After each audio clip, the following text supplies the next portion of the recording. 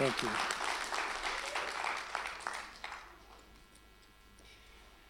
Okay. So I've got two passages of scripture to read this morning, both from Luke. The first one is from Luke 18. Father, I thank you for your word. I thank you for our humility. Father, I thank you for just accepting things the way you say they are. Father, I pray for every single person under the sound of my voice right now, whether it's here, whether it's online, and for myself too, that, Father, we'd be accurate in hearing from you. Father, that our hearts will be open to you, to your word. And Father, I just ask in Jesus' name that I present this accurately as you've said it to me. Thank you, Father. Amen. Morena. Okay, this is Luke chapter 18, starting from verse 18. Once a religious leader asked Jesus this question, "Good teacher, what should I do to get eternal life?" Jesus said to him, "Why do you call me good?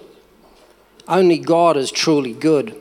But as for your question, you know the commandments. Do not commit adultery, do not murder, do not steal, do not testify falsely, honor your father and your mother." The man replied, "I've obeyed all these commandments since I was a child." Jesus said, "There is one thing you lack. Sell all you have and give the money to the poor, and you will have treasure in heaven, and then come follow me." But when the man heard this, he became sad because he was very rich. Jesus watched him go and then said to his disciples, "How hard it is for rich people to get into the kingdom of God. It is easier for a camel to go through the eye of a needle than for a rich man to enter the kingdom of God." Those who heard him say this said, "Who then in the whole world can be saved?" Jesus replied, "What is impossible from a human perspective is possible with God." And the second piece of scripture I want to read is from, just flick down a few verses into the beginning of chapter 19. Jesus entered Jericho and made his way through the town. There was a man there named Zacchaeus. He was one of the most influential Jews in the Roman tax collecting business, and he had become very rich. He tried to get a look at Jesus, but he was too short to see over the crowd, so he ran ahead and climbed a sycamore tree beside the road so that he could catch a glimpse of Jesus. When Jesus came by, he looked up at Zacchaeus and called him by name. "Zacchaeus," he said, "quick, come down, for I must be a guest in your house today." Zacchaeus quickly climbed down and took Jesus to his house with great excitement and joy. But the crowds were displeased. "He has gone to be the guest of a notorious sinner," they grumbled. Meanwhile, Zacchaeus stood there.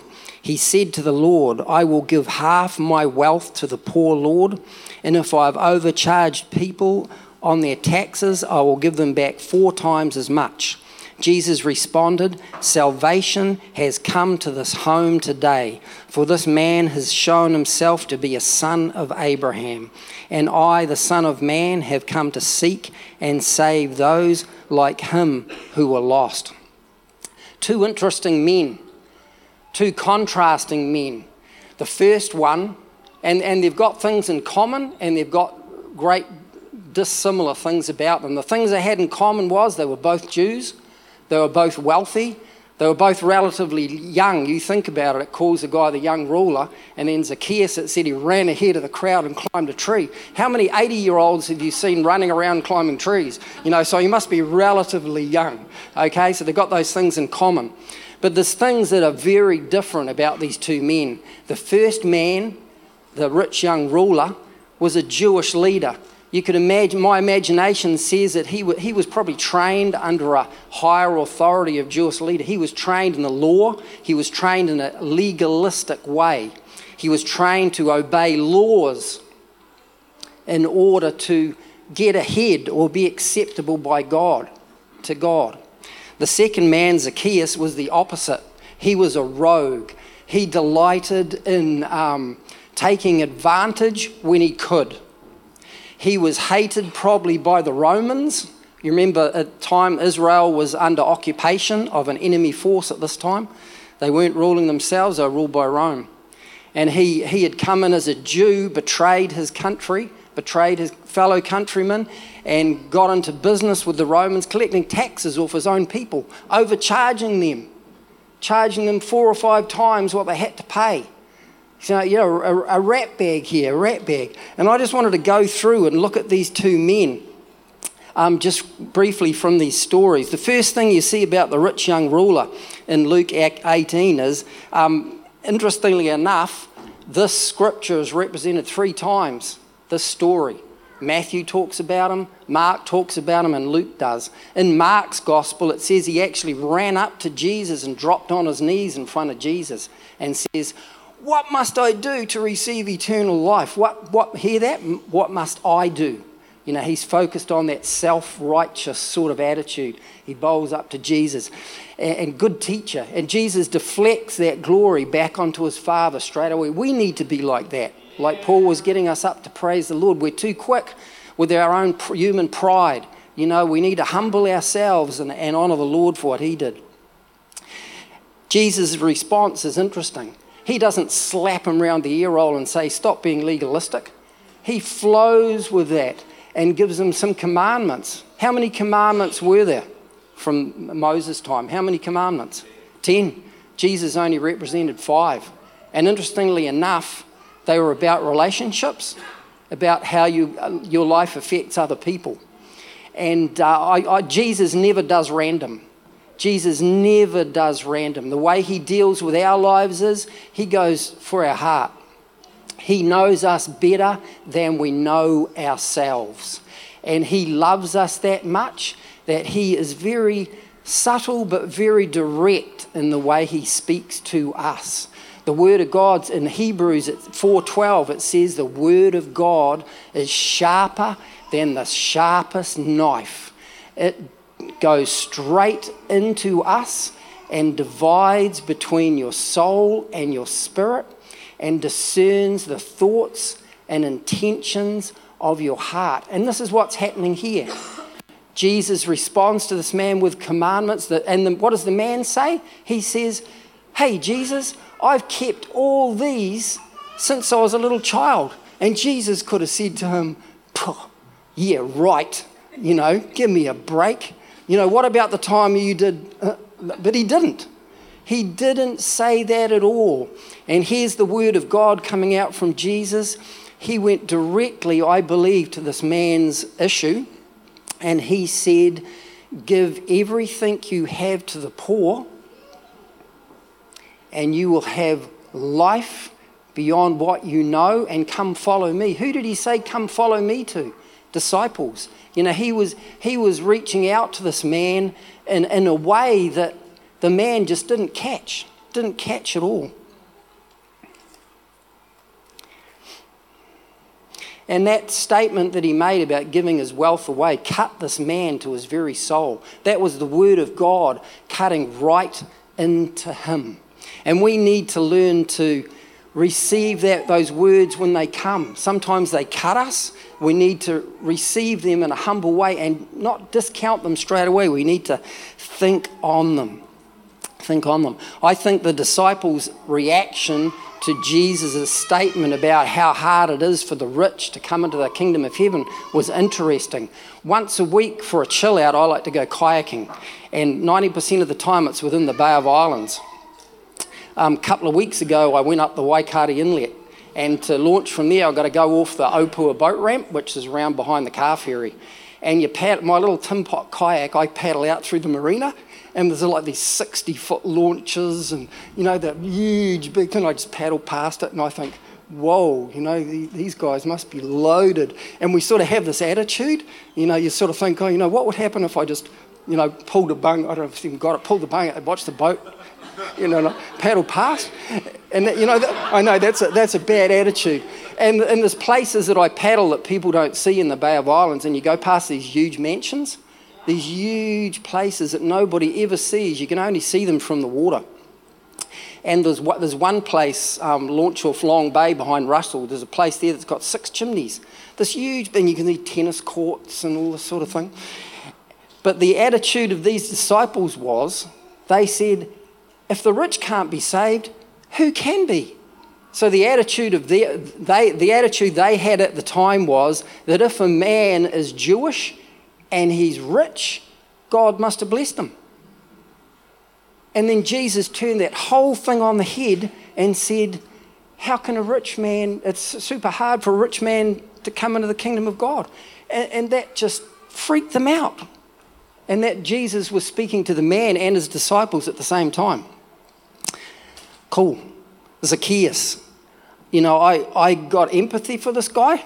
I think that, you know, he was a down and out sort of guy. People hated him. He was super wealthy. He probably must have been super lonely. It says that he was too short to see Jesus through the crowd, but you know what would have been happening?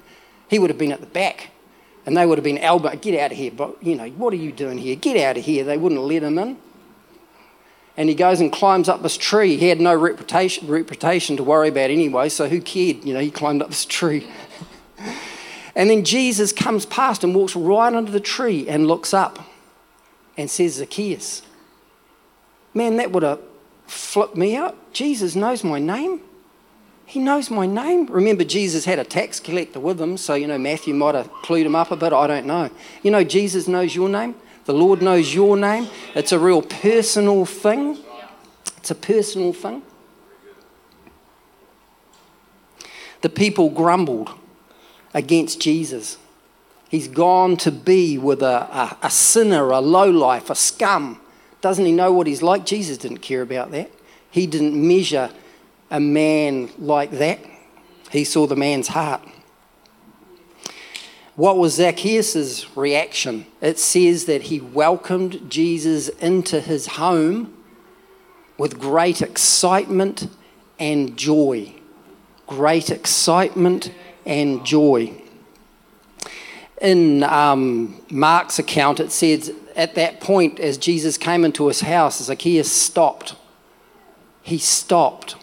Just the grace of Jesus accepting him just for who he was convicted this man straight away. Convicted him of the grace and acceptance of Jesus. Everybody else rejected him, but Jesus accepted him unconditionally as he was. And this man was convicted, and he says to Jesus, hey, I'm going to give away half of my wealth to the poor, and if I've ripped anybody off, I'm going to pay them back 4 times. What was Jesus' response? Hey, Zach, give it all up, bro. You know, half? What are you talking about? If Jesus had been wanting to peddle a poverty doctrine, which is what the scripture is used about sometimes, he would have shook Zacchaeus upside down and got all his coin out of him. Give it all to the poor. But no, he didn't. He saw the man's heart. His heart was repentant. That's what Jesus saw. Jesus has said that Zacchaeus' change of heart had brought salvation to just Zacchaeus? No, his whole house. His whole house. Everybody loved and cared about. This is my summary. Jesus extended his grace to both men. Both men. Neither man's past was a hindrance to Jesus. We judge people on what they've done. We judge ourselves on what we've done in the past, not Jesus. You got to see that. The religious man, the legalistic man, the man who was just ripping off everybody, their past meant nothing to him. It was how their heart reacted to him right now. To the first man, Jesus' words did not line up with his mindset. The religious man had a mindset about how you accepted God, how you pleased God, you kept laws, you did that, you didn't do this, you did that. Don't touch that.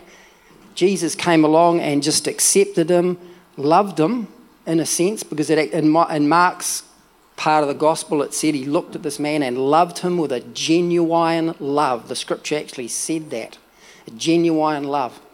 But he couldn't get past that legalism. Zacchaeus just received the gift of grace and acceptance that Jesus had. He just accepted it as a gift. And Jesus said, salvation has come to your house.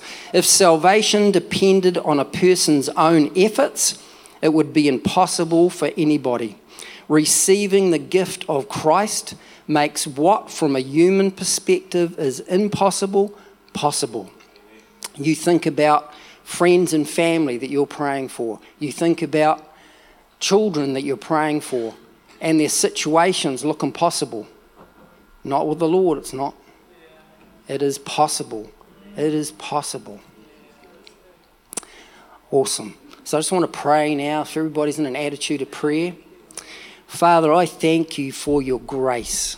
I thank you for the story of these two men. That is real, that is true, that really happened. Father, I thank you for that. And Holy Spirit, I just thank you moving on us right now in the name of Jesus.